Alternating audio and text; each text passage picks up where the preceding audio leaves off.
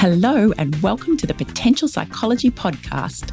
I'm your host, Ellen Jackson, and it's my mission to share the science of human behaviour in a practical, fun and inspiring way. In each podcast episode, I interview an expert from the fields of psychology, well-being, leadership, parenting or high performance.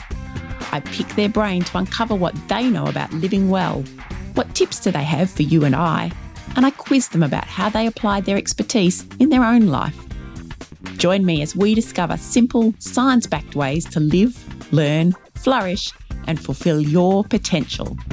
Hello and Happy New Year. Welcome to 2021 and the Potential Psychology Podcast's 4th year on air.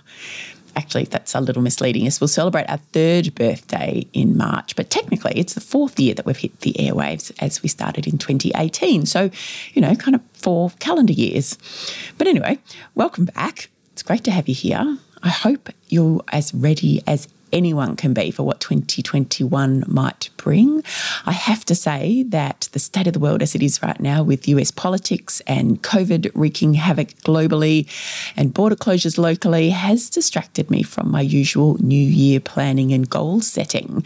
I generally spend the first few days of the year by the beach, visualising what the year might hold and setting some, I guess you might call them intentions, if not specific goals. But this year, like many people, our holiday plans were disrupted by the closure of the Victorian border on New Year's Day and a mad dash home. And I don't know about you, but the constant flux of the past 10 months or so has left me sort of struggling to plan past the end of the week. I'm just not feeling it even now, and we're well into January. But rather than worrying too much about this or railing against it or fighting against it, I'm focusing on what I can control. And right now, that's bringing you brand new episodes of the show. And to kick off a new year, I'm also kicking off a fun little intro to each episode that I'm calling 3 Things. So each episode, I will share 3 things that are helping me to fulfill my potential. And I'd love to hear about your 3 things too. So the 3 things are something I'm reading, something I've learned, and something I'm doing to grow. So push myself out of my comfort zone, take that step towards fulfilling my potential. So I'm going to tell you about my 3 things, and then I'd love you to tell me about yours, and I'll tell you how to do that in a moment. So number 1 for me is something I'm reading, and it's Originals, How Nonconformists Move the World by Adam Grant, which was published a few years ago now, 2016, I think, and I'm just getting around to reading it. In fact, I'm actually listening to it on Audible while I'm walking the dog because I'm finding that's the most efficient way for me to read non-fiction at the moment. And if you don't know Adam Grant, he's an American organisational psychologist who also hosts a great podcast called Work Life. He also does a lot of writing. He's a smart guy, great storyteller. And in Originals, he's exploring the science of being original. So choosing to champion novel ideas and values that go against the grain or battle conformity or buck outdated traditions with a bigger goal of improving the world. And it's filled with case studies and stories and quotes. And while it's all based in science, and he does explain and share the science too, it's also very readable, or in my case, listenable. So I definitely recommend it if you're interested in creativity or innovation or doing things differently or just how people who are original think and operate. So that's Originals by Adam Grant. That's what I'm reading or listening to. Number 2 is something I've learned, and it's always hard to pick just one thing that I've learned, but one thing that stands out, I actually learned from listening to Originals, and that's the role that your birth order may play in your behaviour and success in different fields. So whether you're the firstborn or secondborn or subsequent born. And by your, I don't mean yours personally, but people in general across the population. So it turns out from research into birth order effects that firstborn children, that's me, may be more likely to be ambitious in terms of advancing their education and career because they're keen to impress the adults in their life, while siblings further down the birth order are more likely to be risk takers and succeed in fields like comedy or team sports because they've grown up trying to compete with their older siblings or perhaps entertain them or make them laugh or just have their voices heard. And of course, there is a lot more to it than that. That's a very simplified version of it. And we're talking about humans and they are complex, and the research is still a little speculative. But I found it really interesting because I've often debated the role of birth order in personality formation with my dad, because that's the kind of weird thing that we discuss. And Dad's very much of the view, being a second born, that birth order does play a role in who you become. But traditionally, personality research, which I grew up with career-wise, just didn't support this idea. But this newer research that Adam Grant talks about in Originals comes from evolutionary psychology, which again is a field that's a little controversial, but all very fascinating. And it's certainly something else for my dad and I to discuss. So that's my second thing. My third thing in my three things is something I'm doing to challenge myself. And my dad gets a Guernsey in this one too, because I'm challenging myself to relax, which might sound weird, but as a very task-oriented person who grew up surrounded by very task-oriented people, winding down and relaxing doesn't come easily to me. In fact, growing up, Dad would tell my sister and I that it was important to learn to relax, like it's a skill, because for us at least, and maybe for you too, there's always something else to do, isn't there? And when you have a lifetime habit of doing, it's hard to stop. So rather than charging around like a blue-ass fly and cleaning the house and catching up on tasks and just doing stuff during my holiday at home that should have been spent by the beach in New South Wales, I got up late and I've been doing a jigsaw. I'm continuing to do a jigsaw because they do take a long time. And I've been giving myself permission to just take things slowly. And during the holiday mode, that was really doing not much at all. And I'm not brilliant at it. And even while on holiday, and still as I try to implement this now that I'm back at work, I find myself still mentally tallying up my achievements at the end of the day. So during the holidays, it was packing up the Christmas decorations or mowing the lawn or tidying my email inbox, always making sure that I feel productive. But I certainly did do a good job of slowing the pace, and I found that ideas and inspiration that completely eluded me in the weeks prior to Christmas when I was flat chat have returned, and that certainly feels like growth of sorts. So that's my third thing, is just pushing myself to relax. So they're my three things for this episode. Let me know what your three things are. Something you're reading or watching or listening to, something that you've learned, and something that you're doing to challenge yourself to fulfill your potential. So you can pop it on social media and tag it PP3 things, that's the digit 3, or email me at ellenjackson@potential.com.au, or send a message through our website at potential.com.au, or use any of the other ways in which we connect and communicate in this digital age. I'm really looking forward to seeing and hearing and perhaps sharing your three things. But now it's time to turn to this week's episode. While we're talking about resting and recharging and learning and growing and getting our bodies and brains fit for whatever 2021 brings, it is time to introduce my guest, because we're talking about all of those things and more. It's a really fun, positive and informative way to start the year. So let's go. I am thrilled to have Andrew May with me today. Andrew is a performance strategist and leadership coach. He's a best-selling author. He's an in-demand speaker, a regular on ABC News Breakfast. He's also the CEO and founder of StriveStronger.com, a podcast host himself, a dad, and someone that I've actually known for a very long time. Welcome, Andrew. It's great to have you on the show. It's lovely to see you, lovely to talk to you as well. We were also co-inhabitors in office space a number of years ago back at North Ryde. So we do go back a long time. We've been talking about doing this podcast for a while, and it's exciting. We've got we've got the opportunity now to chat. Yes. And I am excited. And yes, that wasn't that a very long time ago. I think that was the early 2000s, possibly. Stop it. I was going to say it must be 4 or 5 years ago when we were starting our careers, Ellen. It was a long time ago, but lovely to have an opportunity to reconnect and talk. And as you said, it has been a little while coming as we've set this up, but best things do transpire eventually. Andrew, we are going to talk a bit today about getting your body and your brain fit for work and fit for life.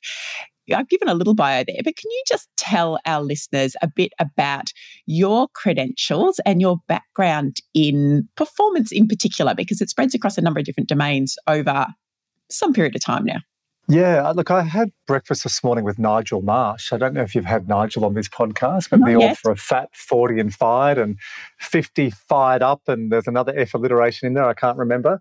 And he said, I'm really fascinated because he'd just read a copy of the book Match Fit. He said, so tell me about the chronology of it. So I think Nigel must have been preparing me for our chat today. So I built a story, Ellen, like so many performers, so many people do, built on your top hits or remember back when we had cassette tapes when we were kids? And I say this to my children, they go, why didn't you just have Spotify? I'm like, go to your room, you're grounded. We didn't have Spotify then, you little turds, because it wasn't around. But my A side of my top hits were, I was good at sport at school. I won multiple state championships.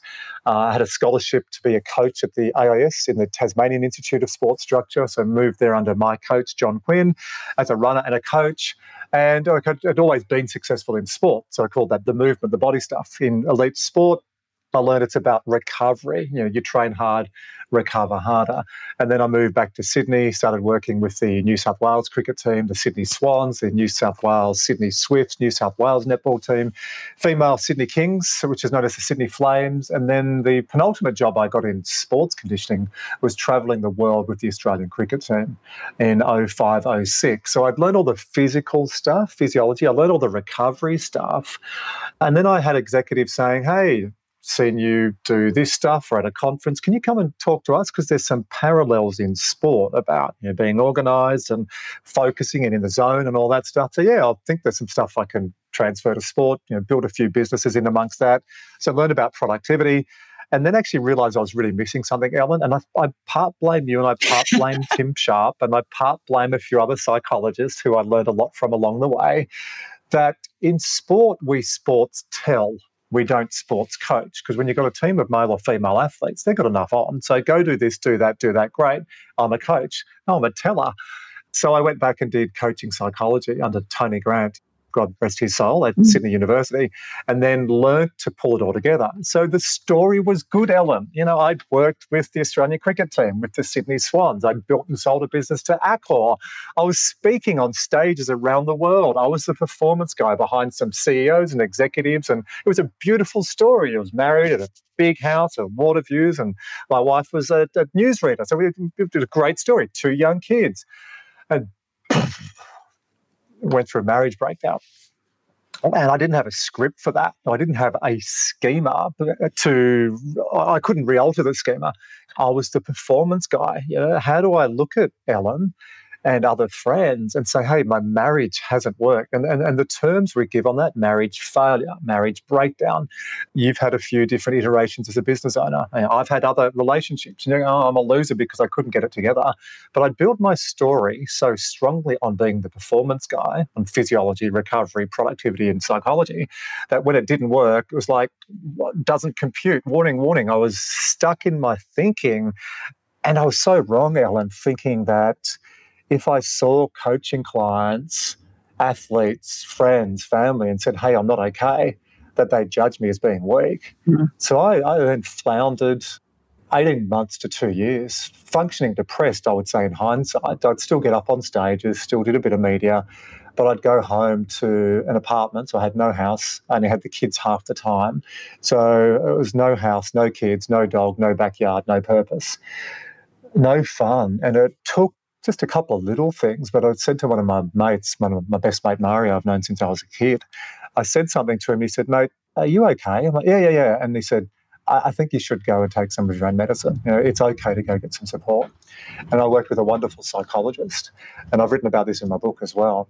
And Jill McNaught helped me just totally get out of my limiting beliefs that because I couldn't keep a marriage together, I wasn't a failure. So that was the background.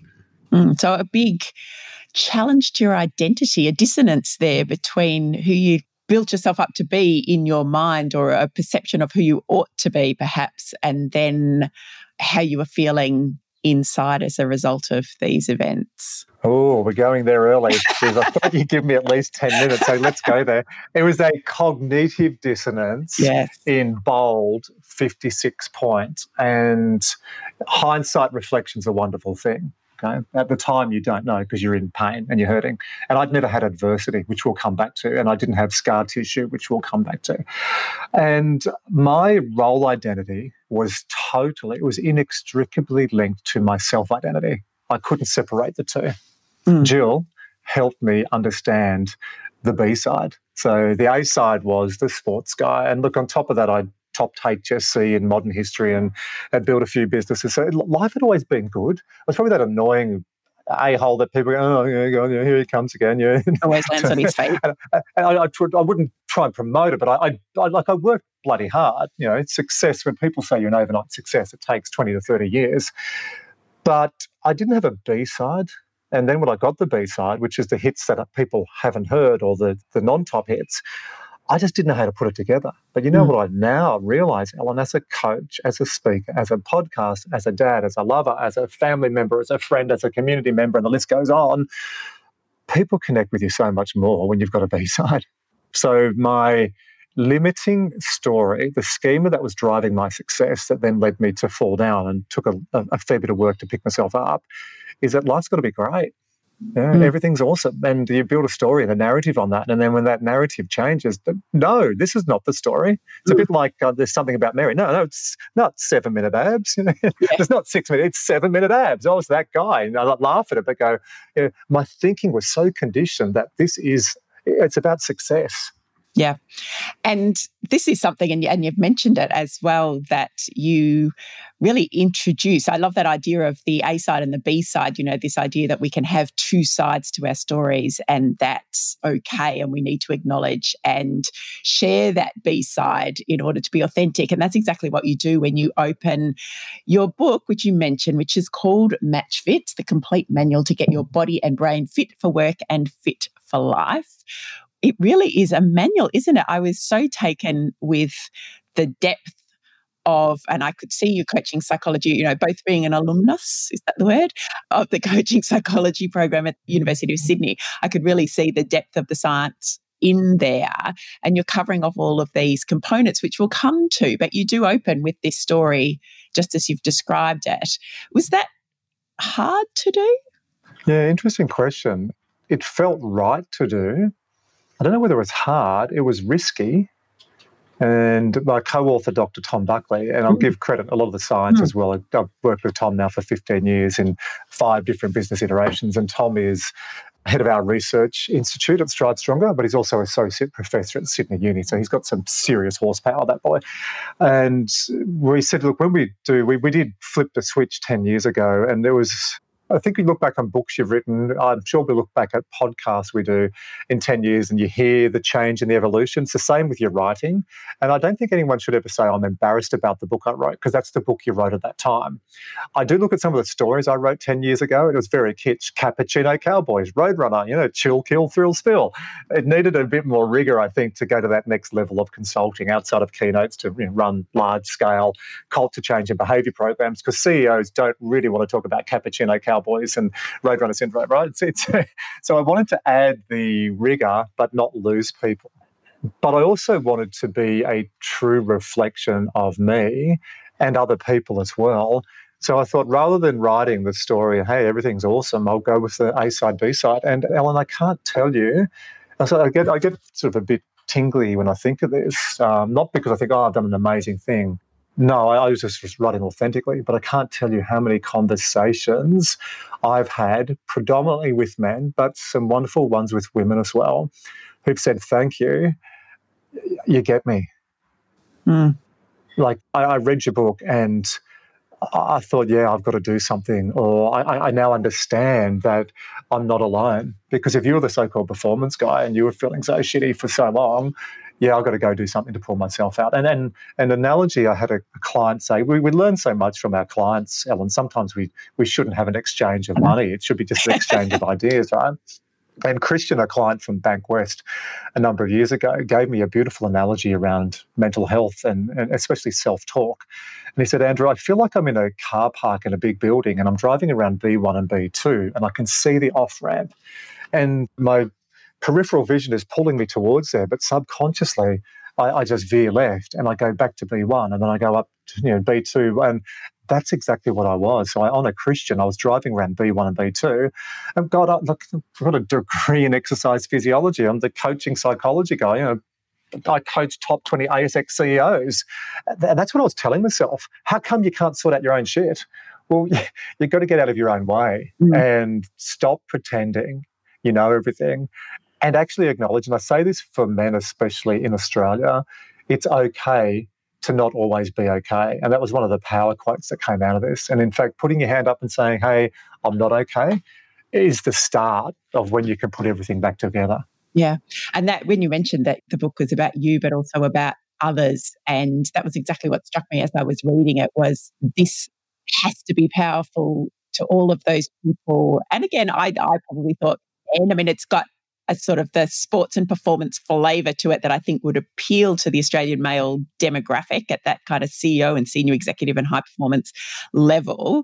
But also, women aren't immune to that, especially now. I think, the influence of social media, and some others have suggested that there's really a pressure to only show that A side and to never reveal that B side, which, I know as a psychologist isn't going to help anyone, but to be able to share your vulnerability, to share your story, to be able to connect with people at that level and tell them that it's okay to not be okay. It's a wonderful thing. It's a powerful thing that you've been able to do. So, kudos for that. Well, thank you. 3 immediate things to that. One is being vulnerable.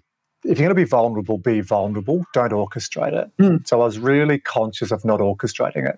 I love Brené Brown. I've got all of her books, and I know you do without even asking you.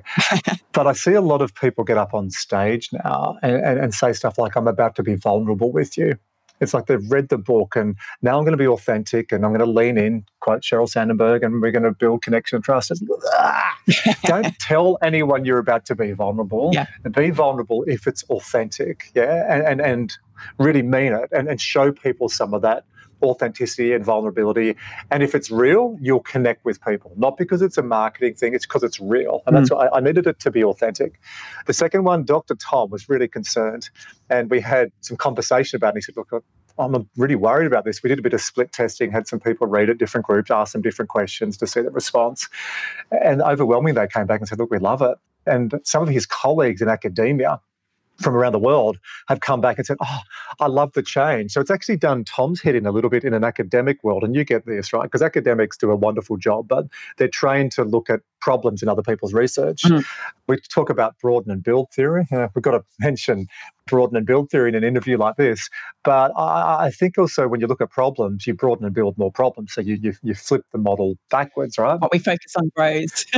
Yeah. So the first thing was you've got to be authentic realistically. The second one, Dr. Tom was quite concerned about it. And we addressed that, looked at different groups. We've had feedback that it was the right thing. And 3, we've sold more than 75,000 copies. So more sales than I could have possibly ever dreamt of. So it's hit a nerve. Absolutely. And look, I don't doubt that at all. And I think it is probably the combination of that storytelling, and you've included a lot of storytelling in here in case studies, in your own stories about your own experiences, but also the experiences of others, and then combine that with a model that we'll step through in a moment and the scientific rigor that really explains, I think, in a beautiful way and in an easy to understand and engaging way. I mean, we mentioned academia. I think one of the challenges of academia is that there's a big gap between the work that gets done and then how it gets communicated out there into everyday life. And I think there's a lot of other people who feel the need in terms of, we want to know what to do, but then it doesn't have the academic rigor behind it. I think you've done a lovely job in this, you and Tom, of breaching that gap and being able to bring that to life for people. I'll make sure Tom listens to this because I want him to get the kudos as well. Not just to think that Tom's in the back doing the research. No, not at all. Not at all. There was over 500 peer-reviewed journals to go into this, and because a lot of work, and I made it more work because you have your darlings. Man, I've got to put that story in there, and you don't understand everyone. And working with a good editor is wonderful. So Julian Welch as well, thank you. But yeah, it's resonated, which has been really nice. And for a while, like I wouldn't have told you, I've had this many sales, but I say that because it's not me alone pumping up my tires. It's been a real team effort. And it really helped launch a new business when I came out of KPMG as a partner and thought, how do I launch a new business and also make meaning of my last 5 years? Go pencil away 6 months and write a book. It's a lot of work, but the reflection on it was very, very powerful. And I don't know, but I find that writing really clarifies my thinking, actually having to pull things together into a way that's easily communicable to others just helps me to kind of clear that up in my own mind as well. I think everybody should write. Now, if anyone's listening to this and they're a small business owner or they work in business and they lead teams, if you do not write, you're doing yourself a disservice because you are not making meaning of your thoughts. You become the inner coach. So working out what's happening with storytelling, gratitude and appreciation, you often don't realize until you put it down. But also if you are going to be teaching and coaching and counseling and what else have I missed? Podcasting and TVing and everything else.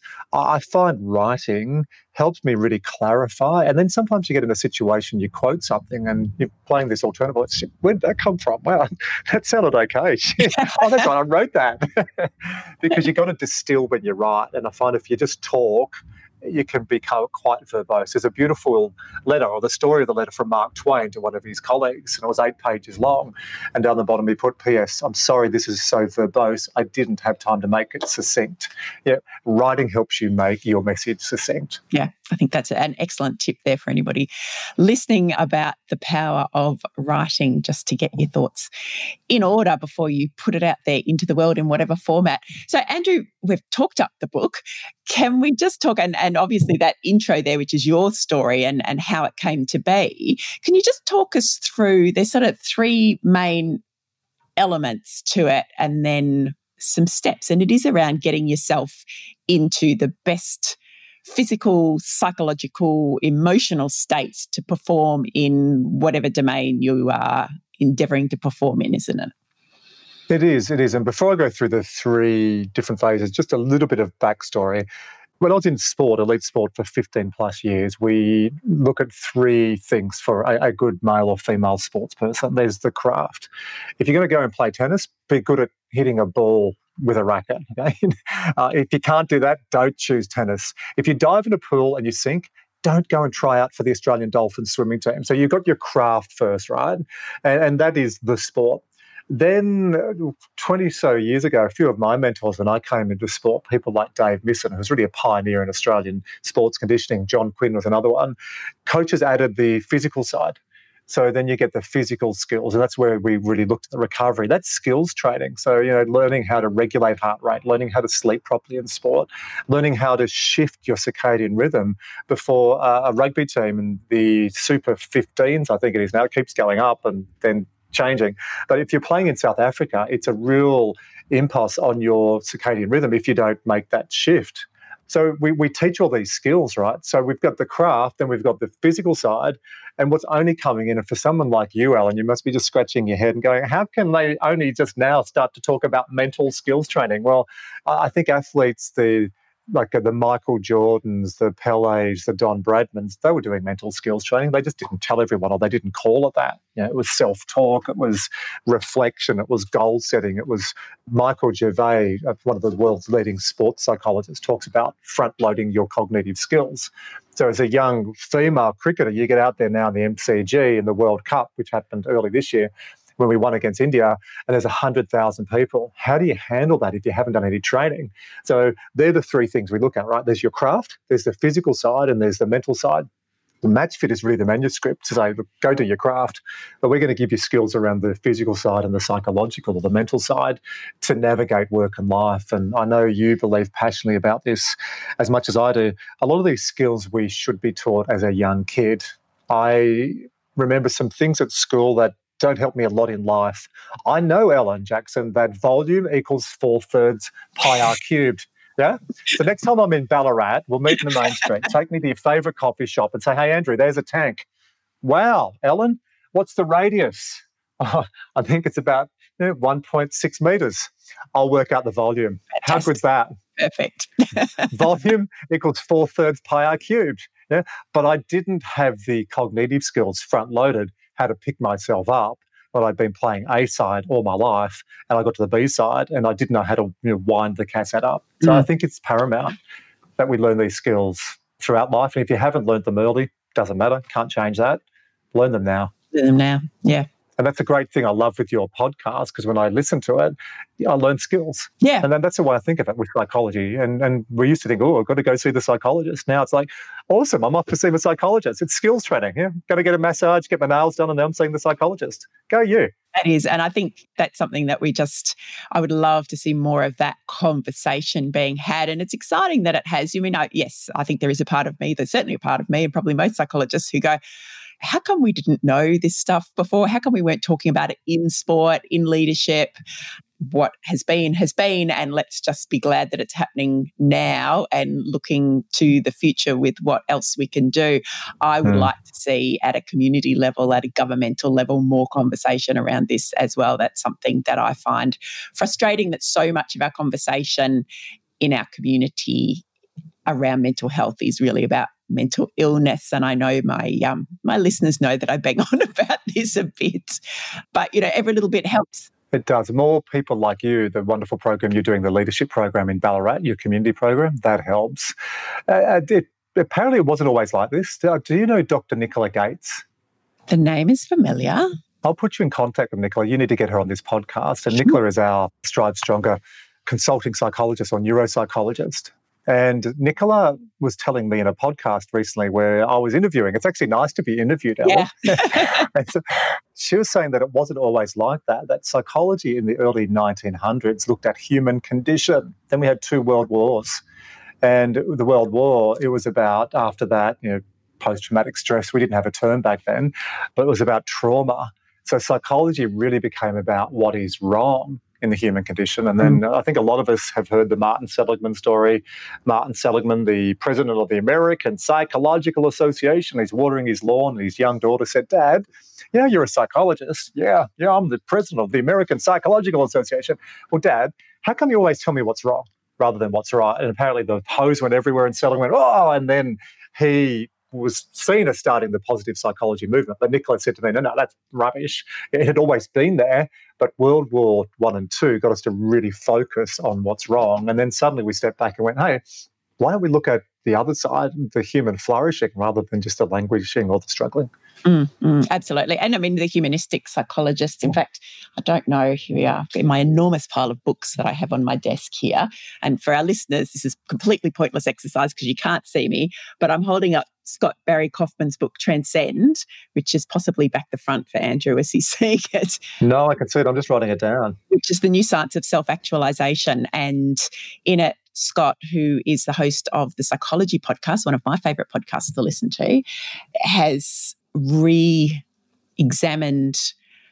the work of Abraham Maslow. So we all know Maslow's hierarchy of needs. So he was one of the humanistic psychologists from the 50s and 60s. And there was a humanistic, which is really the precursor to positive psychology in many ways, looking at, what does help people to thrive and flourish. But it was largely theoretical at that stage. There wasn't a whole lot in the way of scientific rigor around it. Wonderful, wonderful ideas that have stood the test of time and are quite mesmerizing when you read them now in the context of what we know.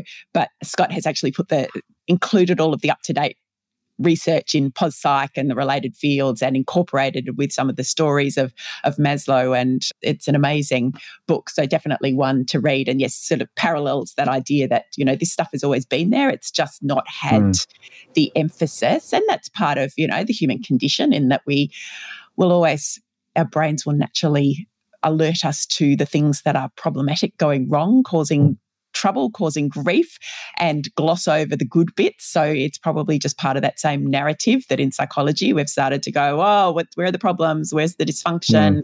And absolutely, we need to do that. We need to be providing the services and the support and the knowledge and the skills and everything to those people who are struggling with ill health.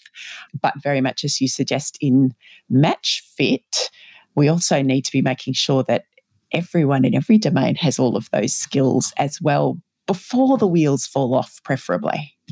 And well done getting us back onto the story. So I'm going to order that book, Transcend, this afternoon. The question you asked before I got a little bit excited about the evolution of psychology is 3 parts to, it's not just a book, it's the way we approach working with people in large-scale culture programs. We call it, first of all, calculate.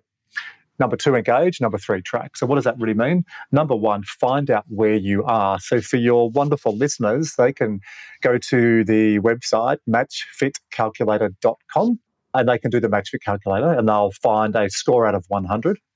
They'll get a score for their body and brain, and then they'll get 5 science-based metrics as well, which shows them mental agility, mental flexibility, their nutrition barometer. They'll get a physical sort of posture profile, they'll get a movement, and there's one as well on recovery.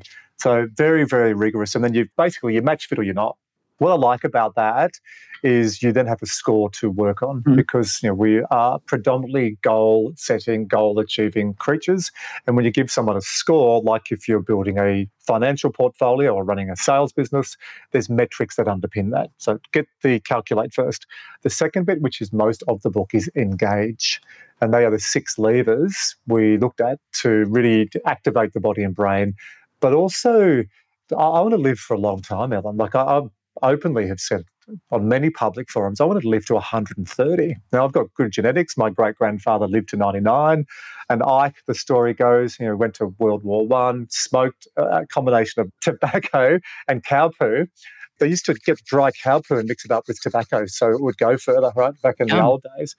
At 99 years of age, wonderful taste. At 99 years of age, he read the Sydney Morning Herald, the Marlborough Man, and in fine print it said, smoking may cease your lifespan. So our family joke is, silly old guy should have kept smoking, he would have made 100. Now, I'm not telling people to smoke at all because there's genetics and epigenetics. So, genetics is what you have, epigenetics is how you express your genes. So I've obviously got some good genes that'll take me, hopefully, for a long time.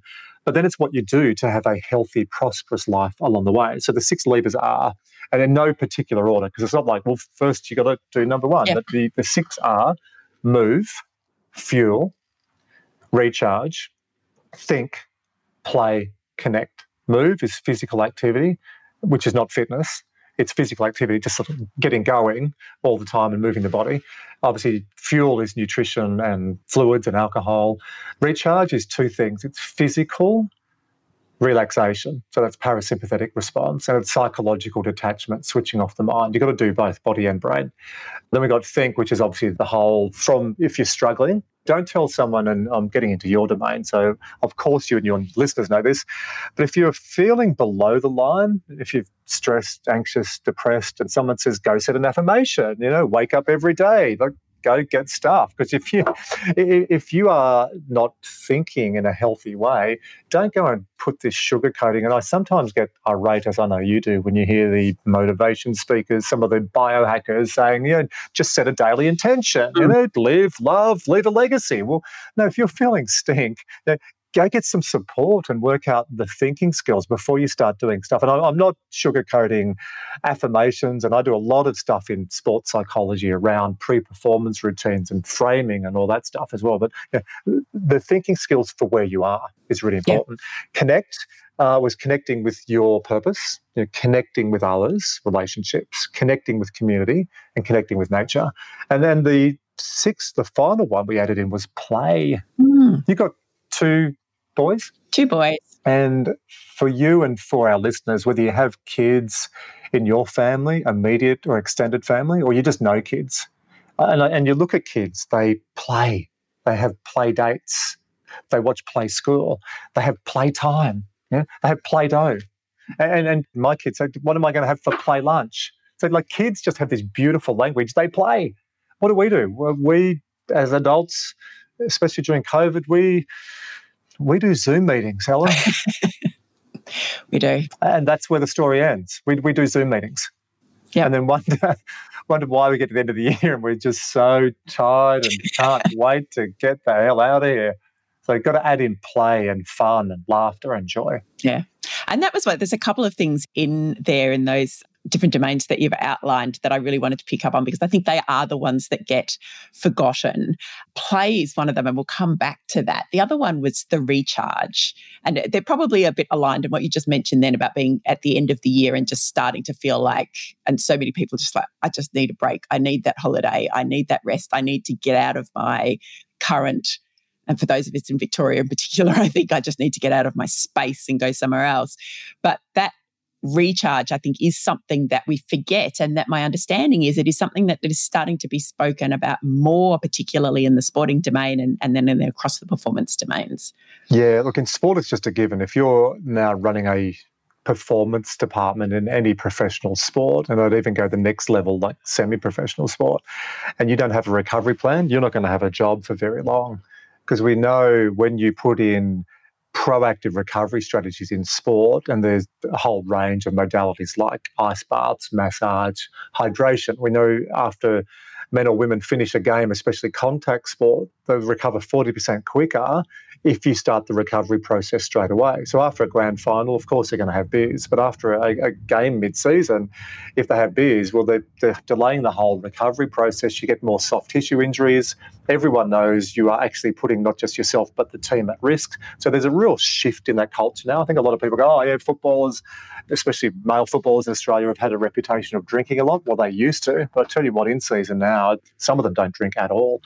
Then you have everything, the sleep, and a lot of them wear Whoop bands, and they have HRV, heart rate variability. They do urinalysis and power grids and daily logs, like, what's your emotion like? So there's this whole physical, psychological and emotional ways of measuring their recovery.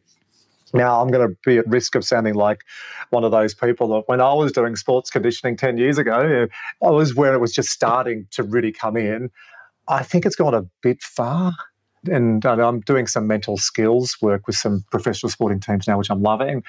And just talking to the physical department, and it's really interesting. There's two schools of thought. There's one is manage everything, which is almost micro.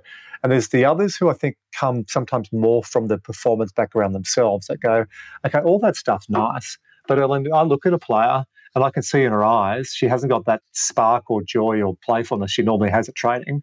I don't need urinalysis, force plate platforms, heart rate variability and all the other stuff. I can just say, hey, Sarah, how are you? I'm fine. Okay. Most males, I've done the right thing. Are you okay? Fine. Move on. No. So, Sarah, in the last 3 days, what's something that has been joyful, or so you go that deeper level? So I think that's the thing that we need to look at as well. Don't just get stuck up on the measurement of recovery. Look at some of the humanistic things as well. So I think that in sport is now just a given. But in the corporate world, and I know, we've had chats about this over the years, the corporate high-flyer executives who bought into Pierre de Coubertin's 1906 Olympic creed, and it was a good one, Altius, Deltius, Fortius, faster, higher, stronger. And then you get into your mid-40s and wonder why your hormones aren't working the same, why your memory recall, that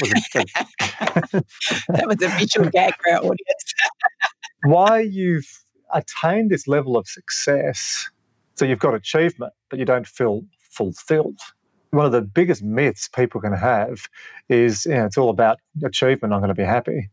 But then you get to this wonderful level of success and then there's no real meaning and purpose. And then the Todd Kashdan, who talks about the good life and the goods life, you can have both. The goods life, pleasure, meaning, success, power, but the good life is pleasure, meaning and purpose. So in sport, it's just a given. We play hard, we recover hard. We play hard, we recover hard.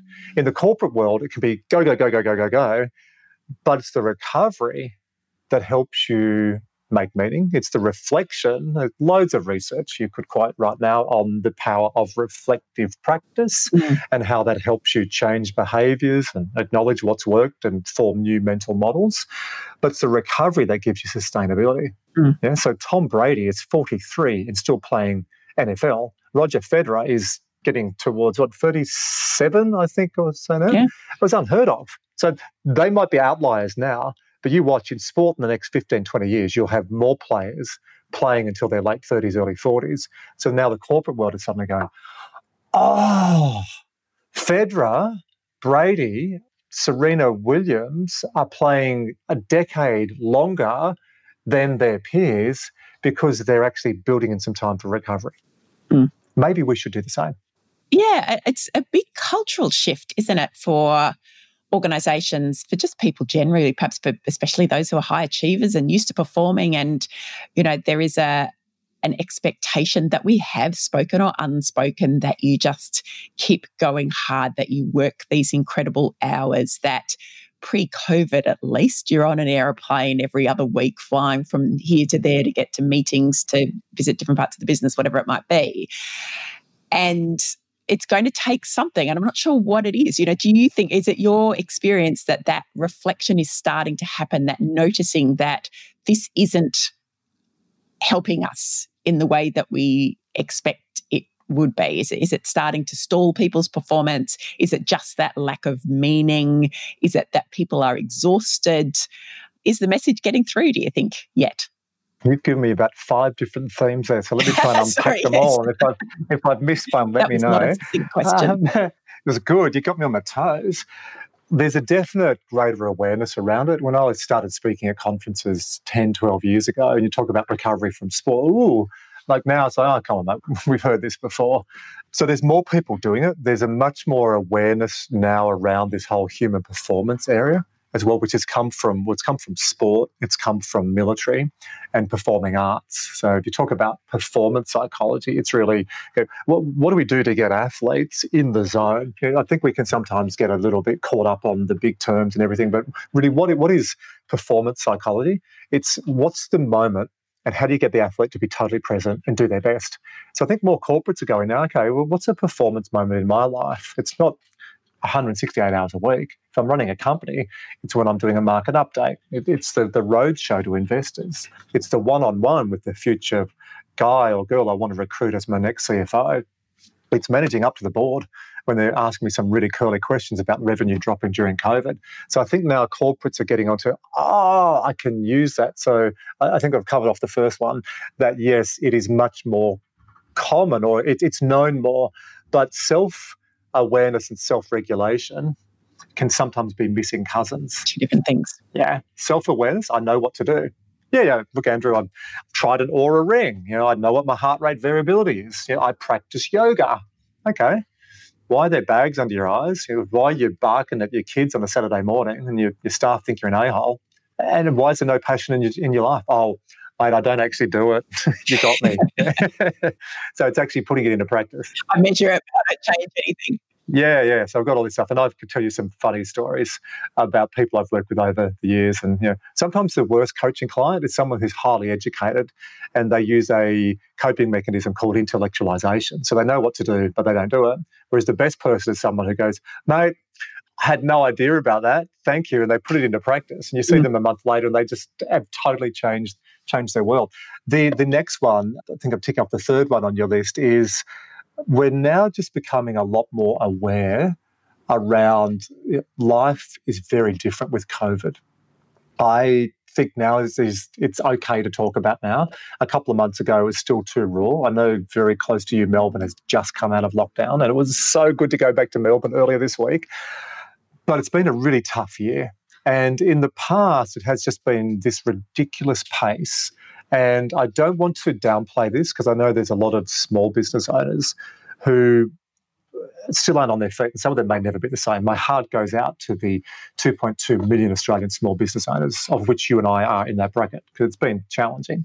There's a number of people who don't have jobs. Okay, there's a number of industries that have been impacted dramatically. Some have flourished, some have floundered, most are somewhere in between. So I don't want to trivialise.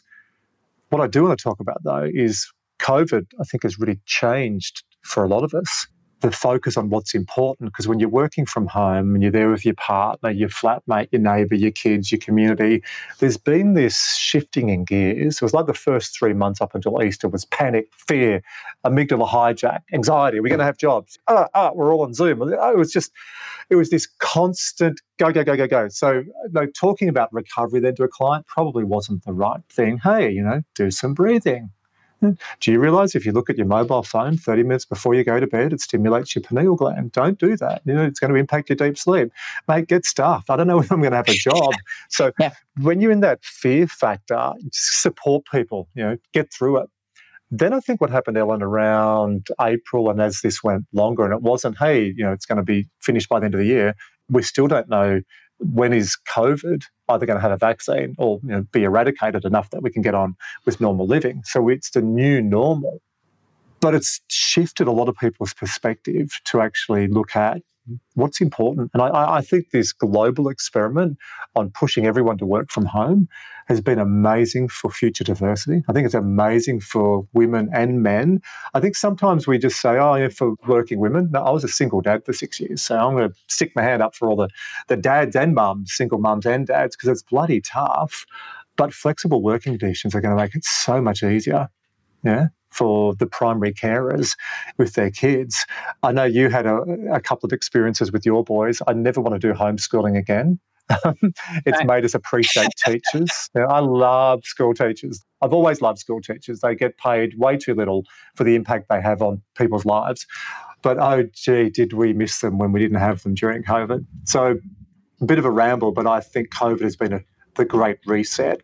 And I do think we'll look back in a number of years, and I really do hope we just don't go back to what it was. I hope we throw out some of the stuff that wasn't working, some of the ridiculous practices where companies go, Ellen, welcome to the organisation. Here are our values: integrity, respect, balance.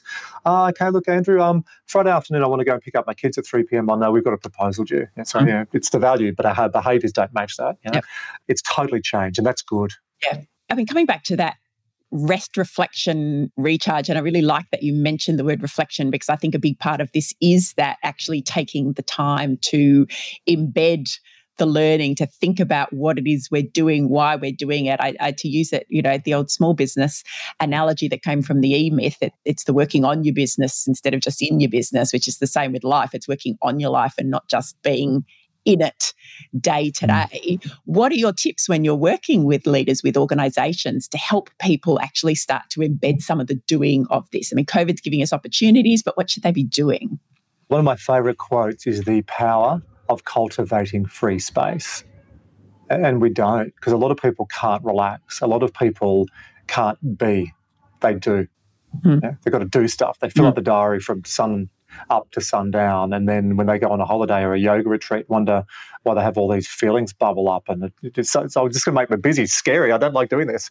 I build in with my leaders reflective practice in a week, and I'd like them all to have at least 2 or 3 hours just to have a notebook. Ideally get off the technology, because unless they've got amazing self-regulation, they'll check Instagram, they'll check LinkedIn, they'll get the dopamine hit, and they go into infinity pools, and 3 hours later they've just watched cat videos and a couple of fishing videos. In there. Yeah, we all have. So getting them to build that reflective practice in is really important. And also I work with a lot of high achievers, and it's been similar to my story. Go, go, go. Altius, Deltius, Fortius. I need to find out what the word is for recovery in Latin, but recoverius. It often takes me 3 to 6 months to work with a male or female executive, high performer, media, entertainer, artist, to actually enjoy doing nothing, to enjoy stillness, to actually see that peace and calm is really important. Because as I mentioned earlier, that's where you make meaning. And if you add journaling to that, it's rocket fuel for you to really navigate and align that with your personal purpose. You really start to make decisions that are true to your core. And then you find a few years later, wow, I find that I'm in flow a lot more and I'm doing stuff I really enjoy. I think we've got to be careful to not go, look, find your purpose, find your passion. Sometimes people are never going to really find their true passion at work. So find something you can adapt to and have wonderful, passionate pursuits outside. Now, all that mixed in, if you don't take time out It's just go, go, go, go, go, go, go. So I'm a huge believer in putting a recovery plan together for people. I think every day we should take 5 to 10 minutes. I used to run behind, and I emphasise behind the Kenyan runners. And the Kenyans had a beautiful word, hapa hapa, which means now, and slowly, slowly. We don't have a word like that in the English language. Funny, huh? Mm. But every day have 5 to 10 minutes of hapa hapa. It could be meditation. It could be mindfulness. It could be just breathing. Just doing nothing. Every week, do a few activities that bring on parasympathetic activation. It could be yoga. It could be a bath. Lock the door, get the kids out, light a candle, have your favourite music, listen to music. It could be just a walk in the park in bare feet is even better, ground with nature. It could be a massage. Ellen, you might get your hair done. I don't really have that need anymore. But it's just something that's around self-care. So something every day, something every week. Every month, if you're going to really get into this, I'd say take out a half day most months and just treat yourself. And then every year, a proper holiday for 10 days to 2 weeks where you are off the technology and you just go back to doing like we did as kids, building a fort or playing with sticks. And I know we don't build forts and play sticks, but when we were kids, we used to survive without technology. Yeah. And so, Andrew, what intrigues me about that, because I know, when I've spoken about, and I'm a passionate believer in everything that you've just stated there, and I think even for me, it's been a personal challenge because I am a doer by nature and lots of expectations about what one should be doing with one's time at any given moment. So how do you work with perhaps the resistance that you might get from people as they transition their thinking? Because it is a mindset shift, isn't it, to start to be able to give ourselves permission to do this recharging, to allow ourselves time out to do things that at some level feel very self-indulgent, at least initially, until we start to understand the benefits. Yeah, so 2 themes there I want to pick up. One is that self-management is not selfish. And for anyone listening to this, I call the triad. If you are female, if you are family-oriented, and you have religious or spiritual beliefs, think about this as I'm talking it through. Yeah, I'm female. I'm talking about others, not me, Ellen. So I'm female, I am family-oriented, and I have religious or spiritual beliefs. You will put yourself last all the time. You will do everything for the community, the clients, the stakeholders, even that bitch down the road that you can't stand, and you'll do something for her because she's on the school committee, and then you'll put yourself last. Put your oxygen mask on first. It's a great analogy. When you're flying, you put your oxygen mask on before your kids and other loved ones, because you then make better decisions. So I'm very firm on that. It's not self-indulgence, it's self-management. You are a better mother, a better father, a better lover, a better family member when you take care of yourself. Yeah. So the second thing on that is getting a bit deep. So if I go to coaching psychology, pull me out, but depends on the case conceptualization. So when you start with someone in coaching psychology and clinical psychology, we always start with a blank pad with no preconceived ideas, because true coaching, counseling, mentoring is you are in service of others. So you use all the skills, all the training, all the science, all the research to better try and support that person to be in a better way, whatever that means. Yeah? So then I'll try and work out, do I think my person's physical based or are they more cognitive based? Now, I don't know the research on this, so maybe it's a paper we need to look at down the track. I find people who've had a physical background, if I talk about all the benefits of yoga and breathing and everything else and try and get them to change the cognitive approach, they stay up here in their head. Whereas if they're physical, I'll get them to do the physical, and then I find their thinking catches up with the movement. Example, when I was a personal trainer for years, and I didn't know anything about coaching psychology back then, but I used to get great results because I used to train my clients the way I used to run. Now, I wasn't broad or diverse, but if someone said, hey, I want to lose weight, great, come and see me on Monday, and then come join my group on Wednesday and Friday. Can I talk about it? Yeah, come and see me on Monday. We'll do a training session on Monday. And then on Wednesday and Friday, do my group session. And if they stayed 3 months later, they'd be really fit. And then they would tell me, Andrew, I'm sleeping better. Do you know physical activity is wonderful for your self-esteem? Do you know I've started 2 offshoot products because I'm more creative? Do you know my wife, true story, one of my clients said, my wife was that close to leaving me, Andrew. She had the spare car, her car, reversed, front out, boot packed, saying, if you don't shape up, I'm going to ship out. I said, really? He said, yeah, the keys were even in the car. She was ready to start the accelerator. But now she's saying I'm a much more compassionate, loving person. So I could have explained that, right? That physical activity lights up the brain. Physical activity has wonderful role modeling. But if I'd spent hours coaching that person, they wouldn't have got it. So when they actually stay in the structure, perceived locus of causality, I now know a frame on it. And you tell someone you got to do it, and then they sort of start almost liking it. And then they suddenly go, hey, Ellen, you should be doing this. They become the most biggest pain in the backside to everyone. We all should be doing fitness. It's wonderful for our relationships. Now, then I have some people who are more the cognitive ones, and the risk with them is you can spend lots of time talking about models and frameworks and schema, but they don't do anything. But if you go too quickly on those people with action, I'll lose them because they want to get off the dance floor. Yeah.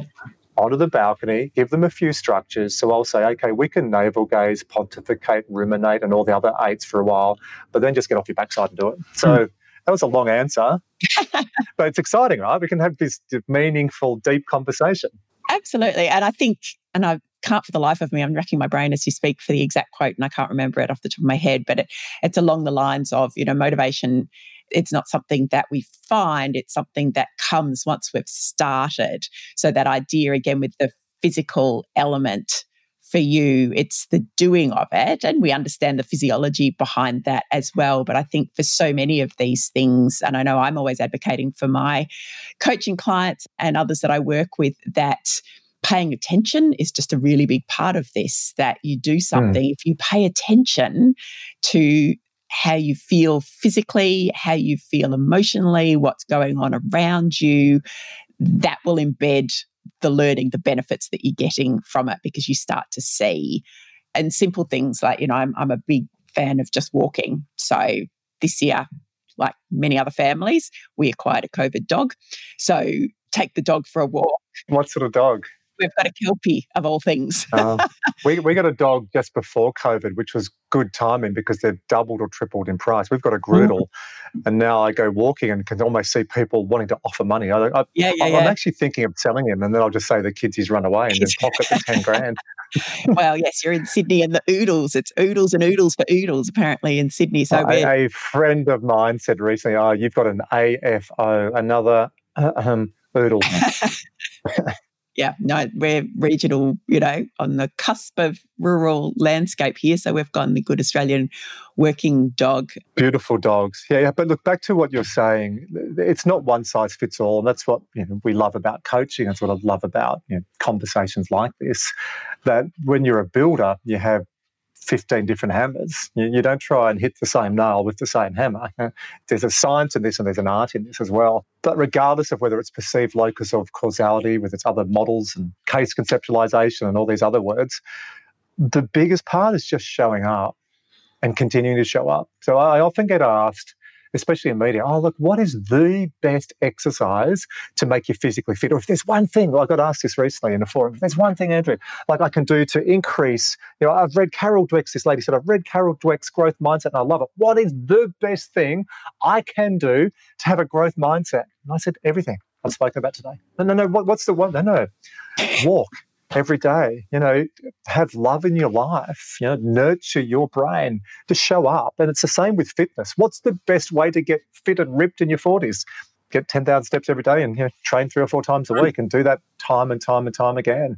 There's no magic panacea. Sorry, your listeners have probably now just dropped out by the thousands. Well, I hope not, because I hope in all the listening that they've done through all of our guests and the conversations we've had, that they appreciate that nothing about human behaviour is straightforward, simple, and there isn't a magic bullet. I know they're smart enough to know that, but it's about giving them all of the tips and the strategies from all the different domains that we discuss on the show to be able to, I suppose, find the right thing for you, just as you say, that it is about tailoring it to what you need. And the better we get at understanding ourselves as individuals and what works for us, the better able we are to pick the right strategy, or just to come back to a growth mindset, try things and work out what works and quickly work out. I think if anybody asks me it's the best way to develop a growth mindset, it's just to fail at everything, because it's only through the failures that we work out what works. So, try everything that people suggest, and obviously doing the things with an evidence base, I think is pretty good place to start. So on that, can I ask you a question? Of course. And you can claim, oh, no, we've got more questions to ask you. So you can duck or weave from this one as well. No. I'm happy to be on the receiving end. Do you ever do any coaching or any conversations where you don't do it on an evidence base, where you just do it because it sort of comes to you, this feels right?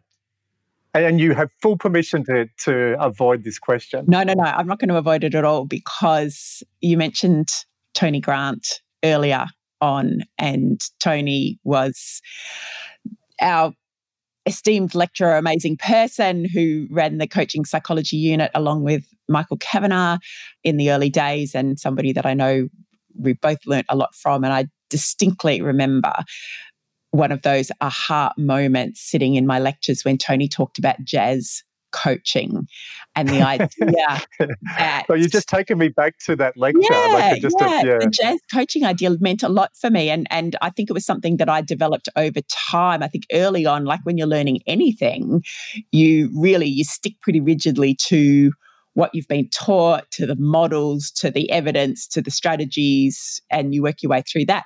Over time, you develop this toolkit, some of which I absolutely admit, a lot of it because I work from an evidence base and I like having these conversations and I read the science, et cetera, et cetera.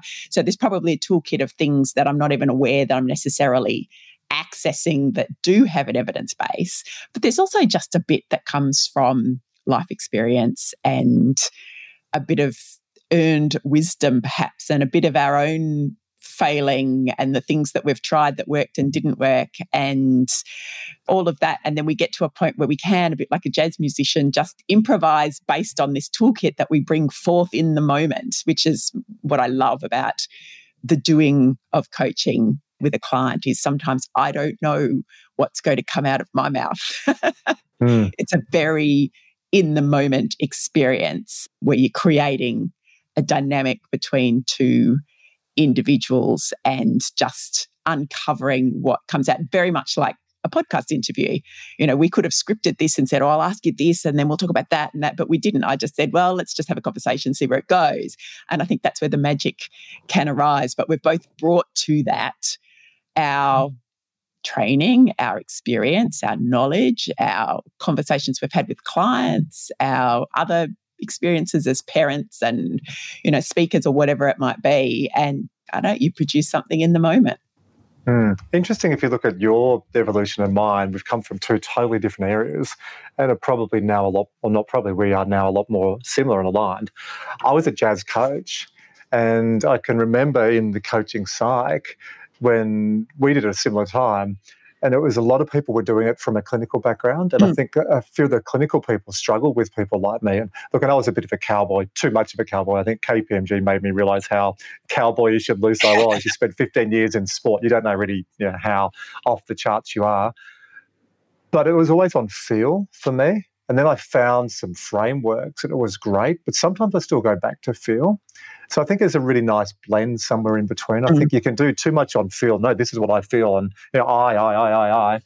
And then there's the jazz coaching, as Tony elegantly put it. I also used to remember him, and I still, every time I'm even writing notes and you're interviewing me, like, God, Tony's legacy lives on, because he used to say, if it ain't written, it ain't coaching. And I don't even know why I used to use an American accent. But I think it's that nice blend between jazz coaching and rigor. And sometimes you go on feel. I remember John Raymond asked me to speak at the ICF Asia Pacific Conference, and he wanted me to be a bit controversial because he knew my style. But in the early days, I think in coaching psych, it was more around the coachee. The coachee has all the answers, and your job as a coach is to facilitate that. And I used to think that was rubbish because I was working with a lot of, this is my jazz coaching coming out, a lot of really busy men and women who didn't have time to have cups of tea and sticky bun. And if I didn't get a result in the first session, they would never come back. So don't do me this coach and coachee thing and wonderful models and everything, because it's not going to work if they don't come back. So I spoke about that, and I thought, oh God, this is going to be terrible. And I quoted Peterson's pipeline and just said, here's how I think you can tell and still use Peterson's pipeline. And at the end, this guy asked a question, and I said, oh yeah, that's a really good question. I said, what's your name? And he said, Peterson. I said, where are you from? He said, I wrote the pipeline. So remember Peterson, I have since connected with him. He's at Google. He's head of learning and development. But he said, Andrew, I thoroughly agree with you. And it was like, the moment where I thought the trapdoor was going to open up at the end of that session and then everyone was going to boo me off stage. And Peterson, who wrote Peterson's Pipeline, actually said, I agree with you. It was, made me feel a lot less nervous. But anyway, the point being, I think there's a blend between this. Absolutely. And look, I expect that that's the same with everyone. You know, you mentioned it earlier and you talk in MatchFit as well about these performance moments and sports people who have been able to enact some of this stuff, you know, to have an awareness, to use the mindset, perhaps all of that rest and recharge and all of those things that we thought didn't exist, but perhaps they did at the individual level. And they bring them because it comes through experience, through learning, through understanding themselves, through knowing what works for them in the moment. And we can sort of extrapolate that now with some scientific rigor behind it to then suggest it as an approach that others can use. And I'm sure that's the case in just about every work domain, professional domain. That's what makes it so rich, doesn't it? I had a coaching session with a client this morning who was an ex-athlete and very, very physical and amazing control over the body, but not good emotional regulation. And then he played back at the end of the session. It was our third session. And I just went, my work here is done. You're now starting to self-regulate. It's a great feeling. Yeah, and some of the tools I used with him were a little bit left field. Yeah. There was a bit of jazz coaching going on there, Ellen. Yeah, absolutely. We love a bit of jazz coaching. But if I come back to the original frame on this, on recharge, I think when you have that time to reflect and develop and grow and put it all together, you get more comfortable with your craft. Whereas I know in the early days I was very formulaic, and part of that was because I was worried what other people would think. You know, there's a real link between that and, you know, being the performance guy and then, you know, falling down. But just having that time to work out, well, what works for me? Yeah. So, but regardless of whoever's listening to this, whatever your career is, it's moving regularly.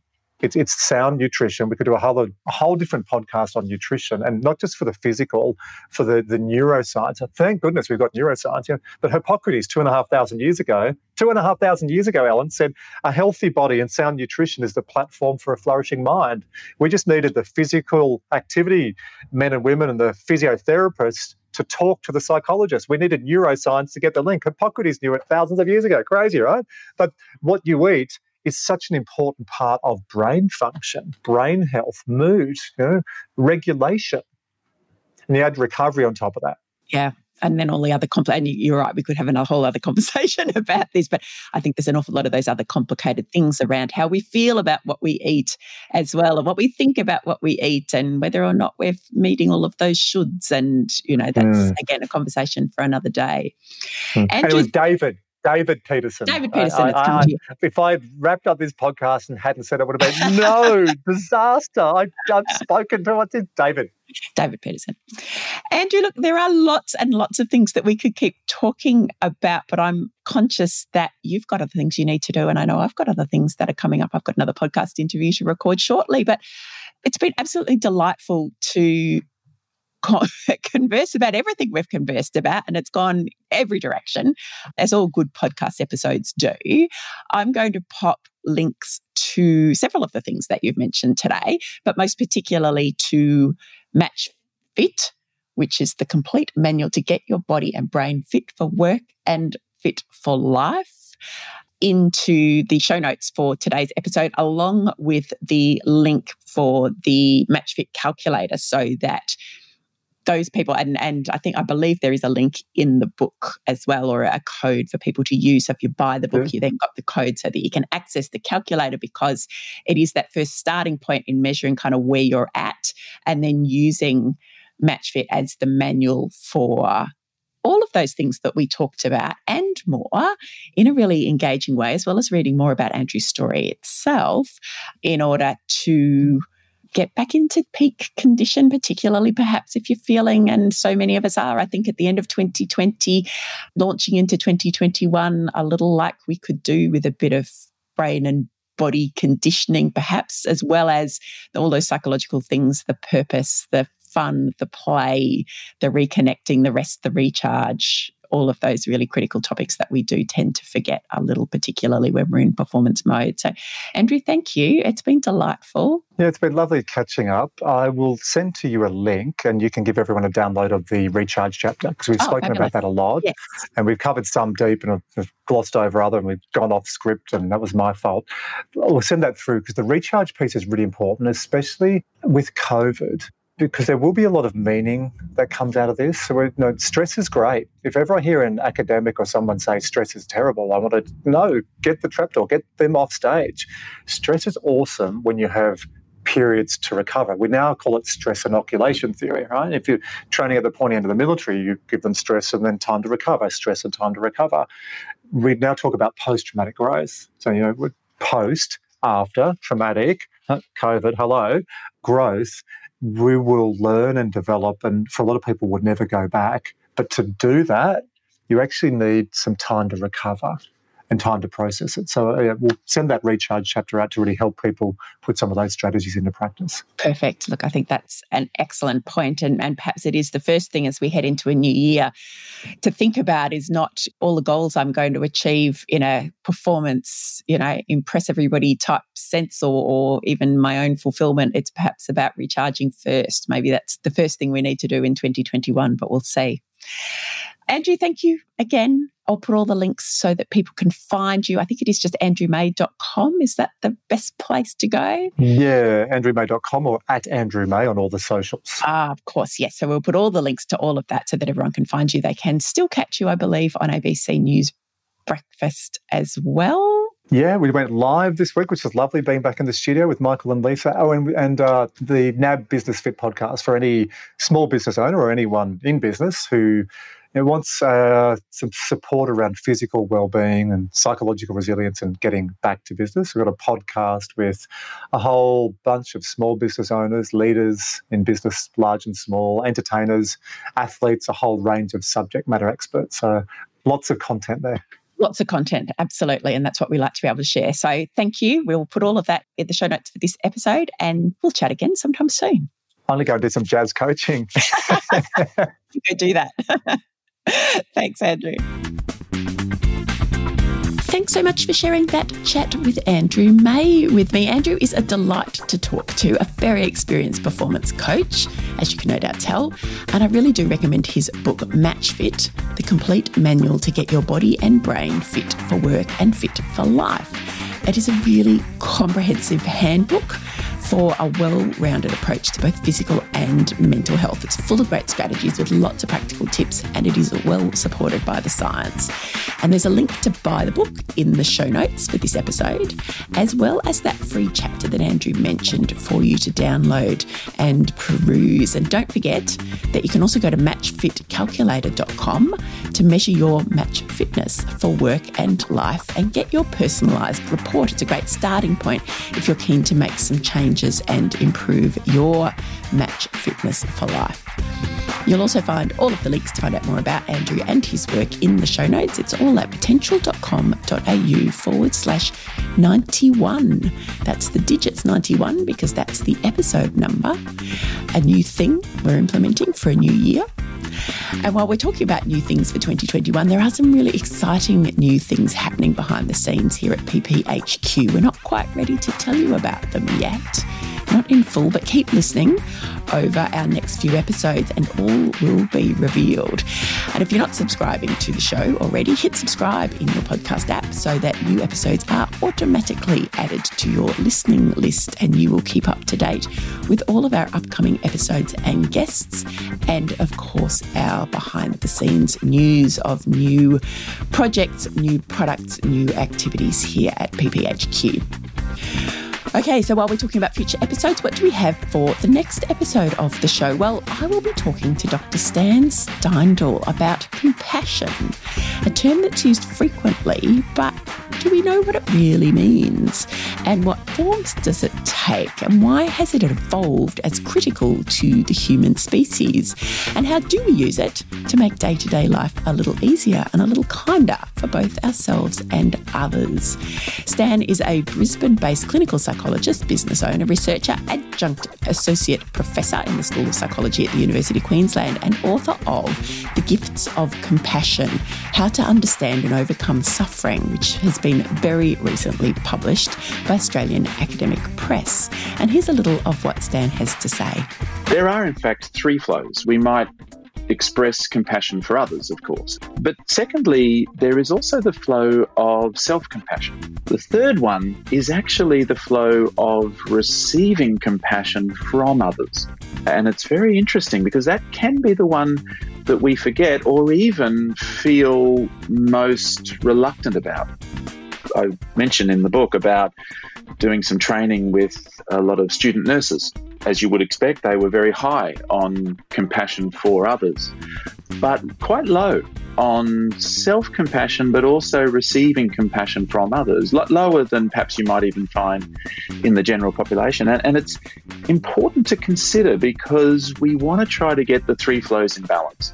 If we're being compassionate towards others a lot, and that's very good, but it gradually can kind of use us up when the compassion is just flowing out towards others. That's the next episode 92 of the Potential Psychology podcast. I'm very much looking forward to bringing that conversation to you. It will drop a little later in January or maybe early February, as I say that. But until then, stay safe, go well, do whatever you can to fulfill your potential, and don't forget to let me know about your three things.